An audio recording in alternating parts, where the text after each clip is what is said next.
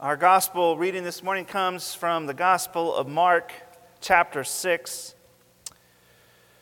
starting in 14. Hear the word of the Lord. And they cast out many demons and anointed with oil many who were sick and healed them. King Herod heard of it, for Jesus' name had become known. Some said, John the Baptist has been raised from the dead. That is why these miraculous powers are at work in him. But others said, he is Elijah. And others said, he is a prophet, like one of the prophets of old.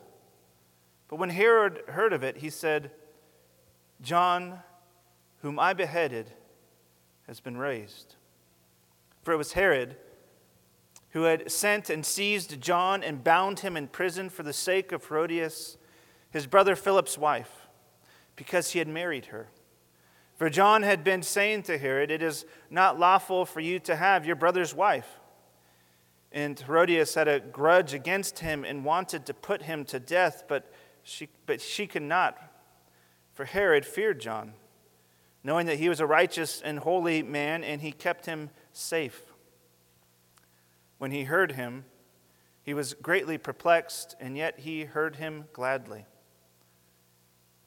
But an opportunity came when Herod on his birthday gave a banquet for his nobles and military commanders and the leading men of Galilee. For when Herodias' daughter came in and danced, she pleased Herod and his guests. And the king said to the girl, ask me for whatever you wish, and I will give it to you. And he vowed to her, whatever you ask me, I will give you, up to half of my kingdom.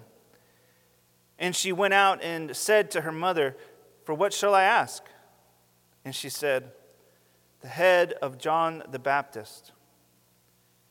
And she came in immediately with haste to the king and asked, saying, I want you to give me at once the head of John the Baptist on a platter.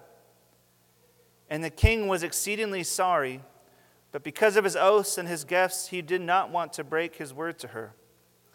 And immediately the king set an executioner with orders to bring John's head. He went and beheaded him in prison, and brought his head on a platter, and gave it to the girl, and the girl gave it to her mother. When his disciples heard of it, they came and took his body and laid it in a tomb. The grass withers and the flower fades, but the word of our God will stand forever. Amen. You may be seated. Join me in prayer.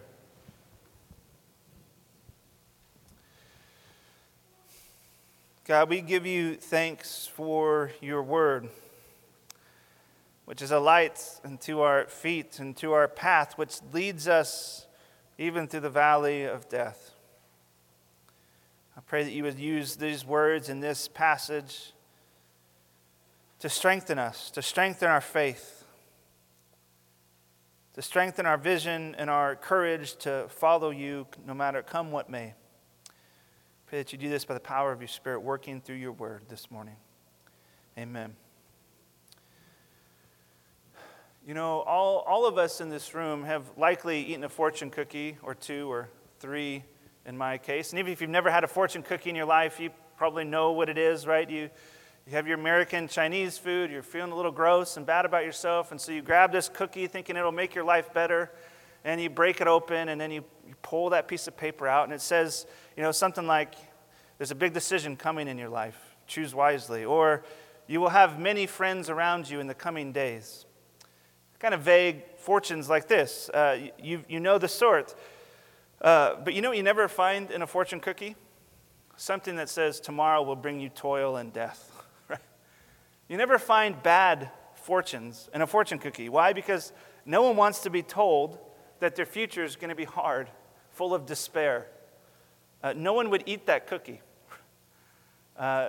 We want our fortunes to be good, to be filled with happiness and ease. We want to be told that our life is going to be full of happiness and ease. And, in essence, this is what we see happening here. It's not a fortune cookie, if you couldn't tell, but it's prophetic about what life will look like for those who follow Christ. Our passage this morning comes in another one of Mark's sandwiched narratives. We've seen this before where he begins a story, inserts another story, and then goes back to the story that he started. And here we find this, but it's a strange spot for this narrative about John the Baptist. John the Baptist had already been dead, we find out, and for some reason, when Mark's putting together this gospel, he decides to insert it right here, right after Jesus had sent the disciples. He puts this here. So why does he put it here? One of the things he's doing is he's very purposefully showing the disciples and showing the reader of this account, us, that following Jesus is a costly thing. Following Jesus is a costly thing. It brings opposition in your life. And very often, following Jesus is the thing that actually causes your suffering, even your death. Who doesn't want to hear that news this morning, that following Jesus will bring you suffering and death in your life? Right? We want fortune cookie Jesus. We want to be told that our life is going to be easy when we follow Jesus. And this morning, what we learn is the normative life for the follower of Jesus is actually hard. Maybe you're experiencing this right now. Maybe you've experienced it in the past. This doesn't mean that we don't have joy. This doesn't mean that we're not joyful, but it means that life is not easy. When you live in this world proclaiming a counter kingdom, the world and the kingdom that we proclaim that to fights back. It doesn't go into the night quietly. So what do we do with this reality? How do we respond to this in our lives? As one person puts it, what do we do when Jesus gets you beheaded? I think passages like this are challenging, and oftentimes I think we avoid them. We kind of read quickly past them. Yep, John the Baptist is dead, and we move on to the next thing without even thinking about it. But this is one of the reasons why we preach through books of the Bible, is that I don't get to choose what we preach about week in and week out. We preach the next passage, even the hard parts, even the parts that I don't really want to talk about. I still have to, because we're called to be faithful to what Scripture says. And even though we are engaging in a difficult topic this morning, I think by the end we're going to find actually great comfort in this. That the cost of discipleship, as Bonhoeffer puts it, is more than worth what we gain in the end. And so as we ask this question, what is this cost of following Jesus this morning? A lot of my work overlaps the work of one pastor, Robert Cunningham, who is excellent on this passage and offers great insight. So I'll be borrowing some of his work. But the question we're asking in this morning is this: what is the cost of following Jesus? Well, the first thing we find is this: that following Jesus costs you conflict. Following Jesus costs you conflict. To follow Jesus means that you will have conflict in your life. Great news, right? It's what everyone wants to hear. Everyone here loves conflict, don't we? Don't we love having conflict with people? No, of course not. Most of us, we do everything to avoid conflict in our lives. And here what we find is that conflict is right where following Jesus takes us. I mean, verse 14 begins for us by telling us that the fame of Jesus had spread, right? We heard the story of the disciples are going out 2 by 2, proclaiming the kingdom. And it says now even King Herod has heard of it. Jesus' name is becoming known. And King Herod is the son of Herod the Great, the same Herod who actually sought to have Jesus killed when he was born. And he's a Jewish man, a Jewish leader. And the fame of Jesus had even reached his ears. And so the people around him, they began to speculate, who is this Jesus character? Who is this man that we're hearing about? Is it John the Baptist? Is it Elijah? Is it a prophet from old? And one of the things to keep in mind is that the Jewish people hadn't heard a prophet for a few hundred years before John the Baptist came on the scene. So for a few hundred years, they've had silence, and all of a sudden, John the Baptist kind of wanders out of the desert and starts doing prophetic things, and it was a bit unusual. It was something they weren't expecting. And then right after him, you get Jesus coming along doing more prophetic things. And so they're confused by this, trying to come to grips with what exactly is happening. And as they're kind of talking about this, King Herod concludes in verse 16 that it must be John the Baptist. Right? John the Baptist. Well, why does he think it's John the Baptist? And then we kind of get this flashback where verse 17 begins to answer this question. And it says, For it was Herod who had sent and seized John and bound him in prison for the sake of Herodias, his brother Philip's wife, because he had married her. So what we have here is Herod had taken his brother's wife from him. Not after his brother had died in an honorable way, but actually Herodias divorced Philip and then got married to Herod. And John the Baptist went and confronted Herod about this. In verse 18, we see this. For John had been saying to Herod, "It is not lawful for you to have your brother's wife." So one question that this begs is, why does John think to go to and confront King Herod about this? Why is it John's place to go tell King Herod who he can and can't marry? Why does he care about what Herod does? Well, because Herod is the leader of the people. And he's a Jewish man bound to Jewish law. He wasn't a Gentile, he was Jewish. And so John the Baptist was confronting the leader of the people, saying, this is not how we're supposed to live. And one of the things about John the Baptist is he actually always was confronting the leaders. Regular people he was actually really kind to. It was the leaders that he said, "You brood of vipers," to. He didn't hold back. He didn't confront these people because it was fun, but because following Christ led him to do this. This was his role. He was called to speak the truth of Scripture, especially when the leaders who were supposed to uphold the law and truth were breaking it. One commentator points out that if there's one thing that you can't do in culture today, it's what John's doing right here. Right? You can't pass judgment on somebody and then tell everyone about the judgment that you're passing. It's the one thing a tolerant culture is intolerant of. And John steps right into it, not holding back, holding Herod accountable to the law. And here we find kind of the root of the conflict is a conflict between kingdoms. As James 4 puts it, that friendship with the world is enmity with God. What we see here is there's two kingdoms at play. And when they confront each other, there's conflict. When the laws of God conflict with the sin of man, there's conflict. If you follow Jesus, you also will have conflict because you are followers of another kingdom. A kingdom that is coming into the world as it is in heaven, but is not here fully yet. It's inevitable for the Christian that this will cause conflict for you in your life. I mean, it's actually the absence of conflict in your life that should cause you to stop and wonder. Now, in speaking of conflict and the necessity of conflict in our lives, I think it's important to say this, that this doesn't mean that all the conflict in your life is good and because of following Jesus. This also doesn't mean that you should seek conflict out. I mean, if I'm mean and a jerk to my wife in my home, I have conflict with her, but it's not because of the gospel. It's because of me, right? I think it's easy sometimes to think that you're being persecuted when really you're just being a jerk to somebody.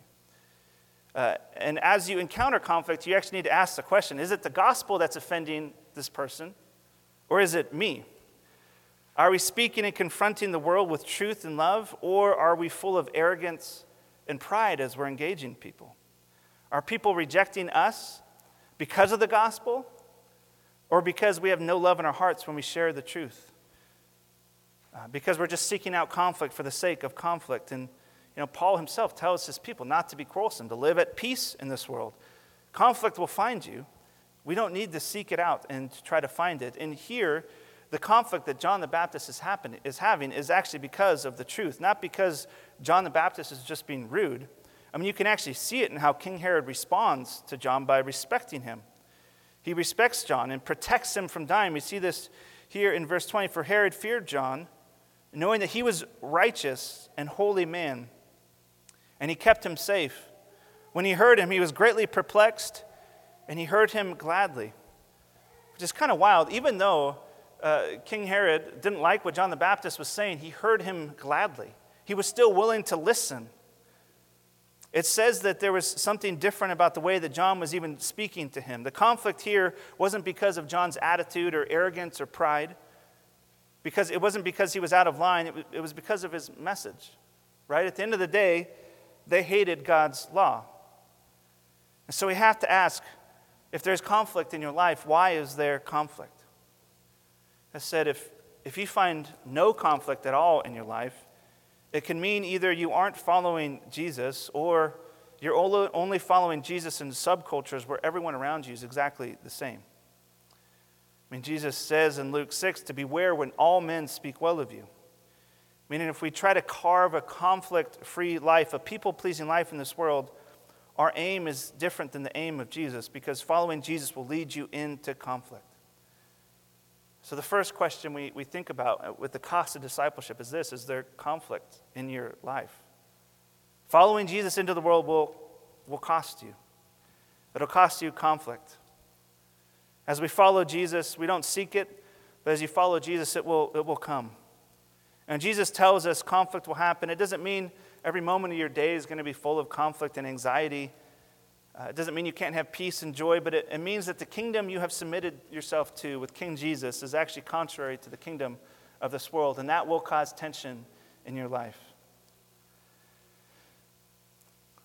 But not only is it going to cost us conflict, but the second thing we're going to find is that it's going to cost you your very life. The second thing we see here is that following Jesus costs you your life. At the end of this passage, what we read is that John the Baptist actually loses his head. It cost him his life. But before we get there, we see in verse 21 that he's throwing a birthday party. Herod is having this birthday party. His wife's daughter, right, his niece, comes and dances before him in this party. And John the Baptist makes this foolish vow to give her whatever she asks. And then we see that she runs to her mother and she responds without hesitation, right? The head of John the Baptist. She knew exactly what she wanted. She wanted that man dead. She hated him. He challenged her. He followed the law of God. He followed Jesus, and she hated him for that. And so although the king, it says he didn't want to kill John, he didn't want to back out of his vow either. And so the irony is that without hesitation, it says immediately he sends the executioner to go get John's head. Immediately he sends John to go get John's head. And we find the executioner going and doing the deed, beheading John the Baptist. In this one gruesome act, you see John's head being brought forward on a platter to the girl, and then the girl brings it to the mother. Following Jesus cost John his life. Following Jesus put his head on a platter. And one of the questions I think about when I read this kind of thing is, why didn't Jesus stop this? Jesus could have rescued him from prison. Why didn't Jesus rescue him from prison? He rescues other people. He's brought other people back from the dead. Why not help out his friend John? I mean, the Gospel of Luke chapter 7, Jesus tells the crowd of people that John is the greatest man who's ever been born. You think you'd want to keep that guy around a little while longer. He's been killed in his prime. And yet Jesus doesn't. He doesn't break him out of prison. He doesn't stop the executioner. He lets the axe fall. In this great irony, we find that the Jesus who equipped and sent the disciples is the same one who gets his followers beheaded too. And this is not just true of John the Baptist, but this is a story of the disciples who eventually all actually meet a grisly end. This is a story of the early church, right? Hunted down. This is a story of the church in Rome who's first reading this gospel account from the catacombs beneath the city, being hunted down, being fed to lions, being burned on crosses. This is a story of actually much of the church right now still. More people being persecuted now than ever before. Christians gathering to worship like we are at the risk of losing their lives. What do we do with this Jesus? What do we do with the Jesus that gets you beheaded? I think Hebrews 11 actually offers us some interesting insight to this topic. Hebrews 11, starting verse 32, reads this. But more shall I say, for time would fail me to tell of Gideon and Barak and Samson and Jephthah and of David and Samuel and the prophets, who through faith conquered kingdoms, enforced justice, obtained promises, stopped the mouths of lions. This is an awesome list, right? Quenched the power of fire, escaped the edge of the sword, were made strong out of weakness, became mighty in war, put foreign armies to flight. Women received back their dead by resurrection. amazing list of people what they've reward of those who've walked by faith. And then we get this, without hesitation, some were tortured, refusing to accept release so that they might rise again to a better life. Others suffered mocking and flogging, even chains and imprisonment. They were stoned. They were sawn in two. They were killed with the sword. They went about in skins of sheep and goats, destitute, afflicted, mistreated. I don't like the second half of that list, right? Why does Jesus deliver some from the mouth of lions and deliver others to the mouth of lions? At the end of the day, I can't tell you why he does it, but I can tell you it isn't because he doesn't love you. It isn't because he doesn't care for you. It isn't because he's disappointed in you, right? The greatest man who ever lived got his head on a platter. What will that mean for us? The disciples who knew Jesus, who walked with him, lost their lives. What will that mean for you, for me? The question that is being begged to ask of you is this: when is the last time that following Jesus cost you anything? When is the last time that following Jesus cost you anything? It isn't likely that you'll be beheaded for following Jesus, but it will cost you something. For instance, it could cost you in relationships. For some, it will cost you relationships. Maybe it's with your families. If you're a first-generation Christian and your families don't follow Christ, it could cost you a family. For others who are single, it could severely limit your dating pool, saying, I'm only going to date and marry a follower of Christ. But if it costs John his head, why wouldn't it cost you a relationship? For others of you, it could cost you at your places of work to have to get ahead in some workplaces. It can mean fighting dirty. It can mean you have to work 7 days a week. Following Christ in the workplace could cost you a promotion. But if it costs John his head, why wouldn't it cost you your job? You know, growing up, a non-negotiable in my home was that we didn't play sports on Sundays. It's one of those hard rules that you have as a kid that you don't understand, but you kind of grow up and you're thankful for in your life. And there would be tennis tournaments and basketball tournaments that I would be in, and we'd be playing games, championship games on Sundays, and I just would not show up. And it was really confusing to the players on my team. It was really confusing to my coaches. And I like to say we lost them all because I wasn't playing. We'll stick with that story for this purpose right now. But I just didn't play. And you know what? Standing here after living through it, I'm actually fine for that. If anything, you know what I learned? I learned a deep passion for worshiping with God's people on Sunday. That's actually the most important place for me to be on a Sunday, is with you all. But if it costs John his head, why wouldn't it cost us a Sunday morning? Following Jesus is costly. Now, as Paul Miller puts it in his book called The J-Curve, this is part of the daily dying to self and being raised with Christ that following Jesus demands of us. Following Jesus is costly. But you might wonder at this point, with a price this high, who would want to follow him? If it's going to cost you everything that you have, why would you want to follow Jesus? Well, simply because of the gospel. Because what we gain in Christ supersedes any costs that you will endure in this life. Because you know who else died by the hands of Herod? Jesus. Right? King Herod, he finished the job of his father who tried to kill him as a child, as he examined Jesus and sent him back to Pilate saying, crucify this man. Only unlike John, Jesus didn't stay dead, did he? You know, when the disciples of John the Baptist go to retrieve the body of John here, you know what they find? They find his body. We see here in the last verse, and when his disciples heard of it, they came and took his body and laid it in a tomb. But when the disciples of Jesus do likewise, when they go to the tomb to anoint Jesus' body, his body is gone. Jesus is alive. And in the resurrection of Christ, Jesus promises us resurrection too. Right, that every pain that we've endured will be paid back 100-fold upon 100-fold. Right, our greatest fears have been actually transformed into our greatest gains. This is what Paul talks about too, right? To die is to gain. Do you really believe this? If Jesus can transform the greatest costs into the greatest gains, then what cost of yours can he not turn into a gain? What cost of yours can he not turn into gain, into glory? And by the end of this, John is actually in everlasting glory. He's faced the greatest cost that he could ever imagine. And even his greatest cost, his very death, is turned into gain. If this is true, if this is what is gained by following Christ, then the worst thing that could happen for you is glory. Think about that. The worst thing that could happen to you is glory. That's not so bad, is it? And if death and pain or whatever cost you bear in this life because of following Christ is turned to gain in the resurrection, then what cost is there really?